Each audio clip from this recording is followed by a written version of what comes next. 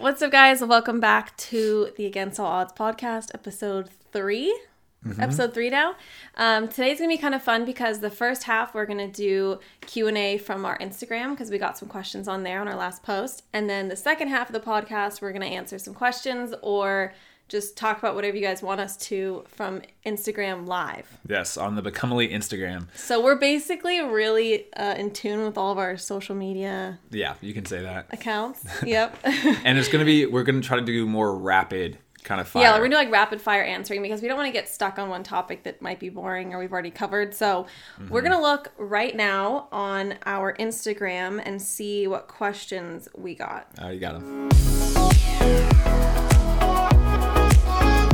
First question. How about we each go back and forth and pick one that we want to answer? Okay. That we should talk about. All right. So you can go first. First one was How Was Mamba Mentality, the book by Kobe Bryant that I just got a few days ago.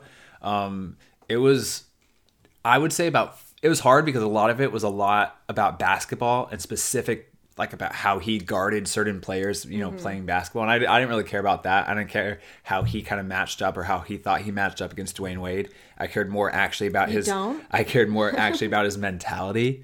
But so like the 50% of the book that was about how he prepared for games, his like rehab, his mentality, his like workouts, I absolutely loved. And I love the pictures. I love how it's put together. But then 50% of the book where it was really kind of like, oh yeah, D Wade likes to put his body into me. So when he did that, I would turn this way. Do you think that the title was misleading then? No, because it said how I play. So he's talking about how he plays. Well, but I just thought like if you love basketball and you were curious about that, it was awesome. But then the 50% of the book that wasn't about that, I absolutely loved. All right, your turn. You got a question? Yeah. What are your hidden talents? Hidden talents?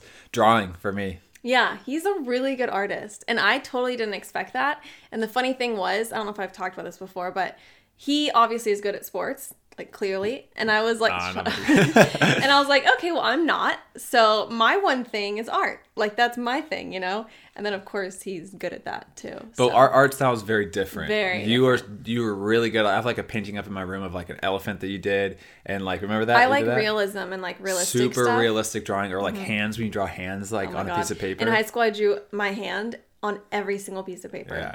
And I'm definitely like, I always grew up as like, I wanted to be a cartoonist. I want to be a lot of things. At first, I wanted to be a paleontologist that dealt with dinosaurs. Of course. Then I wanted to be an astronaut. Then I wanted to be a cartoonist, and I wanted to actually make a cartoon like SpongeBob SquarePants or something. And that was my dream. And then it kind of went from drawing and art. I kind of realized, actually at 10 years old, I realized it, which is a pretty mature thing. I said, I can draw until I'm 80. I can only play sports until I'm about 30 competitively, maybe 35. So I was like, you know what? I told my mom and my grandma who like really were pushing me for art. Yeah, he would go to like art camps. Yeah, and I was like, he was serious about it. Yeah, I was like, you know what? No, I'll do that later. But right now, I'll just focus all my effort on sports. But so my style is definitely more cartoony and like fun and like he weird. can like think of things, and I have to draw what I see. Yeah, it's interesting. It is. Now, what else? What's a hidden talent of yours, though? For me, yeah. What instantly comes to my mind is like a lot of random things. Like my friends will attest that. Like they'll say like if there's like some random craft or some random thing that like they need to figure out or know how to do, like I usually know how to do it, which is really weird. So like sewing, like I'm really good at sewing. I can sew. I still have a dress form. I took sewing classes. Like I can knit, I can crochet, I can mosaic. I have so many random talents. Like I'm not like an expert at any of them, but yeah. I think that came from my mom because my whole life she was just like doing random crafts and things like that. So yeah, that's good. I can build cabinets because of my dad. So basically your hidden talent is you're just good at everything. My hidden talent is just really random like crafting things. All right, I like that. Does that work? Is that an answer? When is a good age to start reaching out to college coaches? I feel like this is more for me. I would say, I don't know. They can reply to you as an athlete. They can reply to you after your June 1st, after your sophomore year. So after June 1st in the summer, going into your junior year, that's when they can start replying back to you. Now, you can start reaching out to them and sending highlight videos as early as you want. You can start doing it at age 11. But just know that they can't even reply to you until after June 1st of your sophomore year. So I reached out to them pretty much right around that date, right when I kind of realized they could reply back to me. I started doing that like going into my junior year, but it was like super sparse, and didn't really get completely serious about it until it was into my like going, I'd say actually in my junior year. So I would do it mainly junior year, but sophomore year start getting the CV and highlight video stuff ready. All you. You have a next one? Mimi, what's your juggling record? There's a lot of soccer ones in here. What's your juggling record? I think it's like 4. 4? Yeah. I haven't like seriously tried it. You know? You should try to get up to 10. See, but what's I the should point? have like a reward. What's like the point? If you can get to 10 juggles, I should have to buy you dinner or something. You should buy me dinner anyways. I do. And then it said my juggling record. I think my juggling record is like 3,000 something. I like juggled for like, it was like. You actually went that long? It took me like 3, or not 3. It took me like 30 minutes, I think. Why would you do that? Just to see what it could be. Sounds so and then boring like to your me. eyes start to dry out because you're trying not to blink as much. Oh my God. Mm-mm. And then you start to lose count. But yeah, I was like above 3,000, and it just got to the point of just, it was like boredom. But that definitely was a good one. Well, that was another one of yours. I didn't pick that one. I got one for you. How well can you speak German?